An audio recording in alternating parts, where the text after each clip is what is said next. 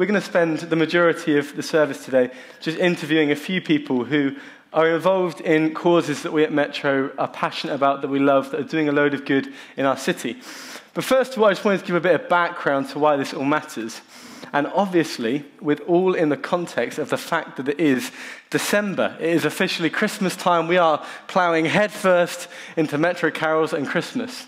And for me, something that Christmas always makes me think about this time of year is that actually in December, you have to make loads of decisions. What I mean by that, go with me on this. For example, what do I get my mum for Christmas? That's not a rhetorical question. What do I get my mum for Christmas? Seriously. There's only so many scarves and lush bath bombs that women can have. What do we do for Christmas? Whose family do we go to? Do we have Yorkshire puddings with our Christmas dinner? Personally, I don't think so. But I've been told I'm wrong. I've been told mostly by people from Yorkshire that I'm very wrong. All these questions we have. Who do I ask to come to Metro Carols? Obviously, the answer is everyone you've ever met. But Christmas time, in this run-up, as we kind of plough headfirst towards Christmas, is a time when we have to make lots of decisions. And I just want to take a moment and pause before we get into the busyness of it all to ask a question of what are the consequences of the decisions that we make.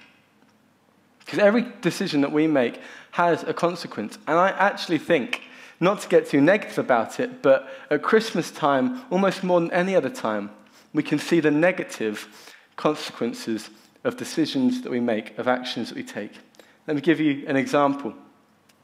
It's just been Black Friday. We've got Cyber Monday coming up. It's like a weekend of crazy spending. The UK is going to spend so much money online this weekend.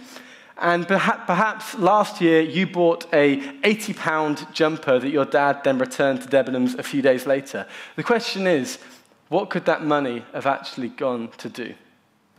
What could have been the consequence of that money that you spent? Rather than spending that really, really expensive present that he didn't really want anyway, and it wasn't in his colour, what could that money have done? Now, Christmas, there'll be thousands of families in Bristol alone who, this time of year, they spend money that they don't have, trying to afford a Christmas for their family that meets expectations. And actually, the truth is that our money could go a long way if we use it in the right way. Another thing to think about at Christmas, decisions we make, actions, is for the environment. We talk about justice, we have to talk about the environment. The UK produces 300 million tonnes of waste at Christmas time alone, just the UK, just at Christmas, which is a lot. We get through enough wrapping paper to go around the equator 9 times. So the question is, what is the consequence of our actions and the decisions we make at this time of year? Or what about for lonely people? At Christmas, we often make a decision to say, this is a time when I want to focus on my friends and my family, when I want to just be with my loved ones. I want to sit around the fire and toast chestnuts and all that sort of thing with the people that I love the most. But what are the consequences for people who don't have close family and friends? Actually, the people we're going to hear from tonight work with lots of people who will be in that situation, where Christmas is a really hard time of year because everybody else is choosing to be with family and friends, and they don't have that. I don't want to put a downer on the whole Christmas thing just while we're getting excited, but the point is that we have to think about the decisions that we make. And the reason I think it's a really good time to talk about it, where Christmas is the perfect time to talk about this stuff, is because I think at the heart of the Christmas story, at the heart of the Nativity story, is the fact that the God that we're singing about tonight is a God who made a decision to be with the poor, the vulnerable, the lonely. That in the Christmas story, in the Nativity, what we read is about a God who looked at broken humanity and stepped into it, chose to leave heaven behind and step into our humanity. We read of a God who chose not to be born as he could have in a king in a palace, but instead came as a baby in a manger, in a stable, into real poverty and mire. He chose to be born to a teenage pregnancy with all the shame attached. He chose to be born as a refugee. Actually, we read about that in one of the accounts of Jesus' life in Matthew.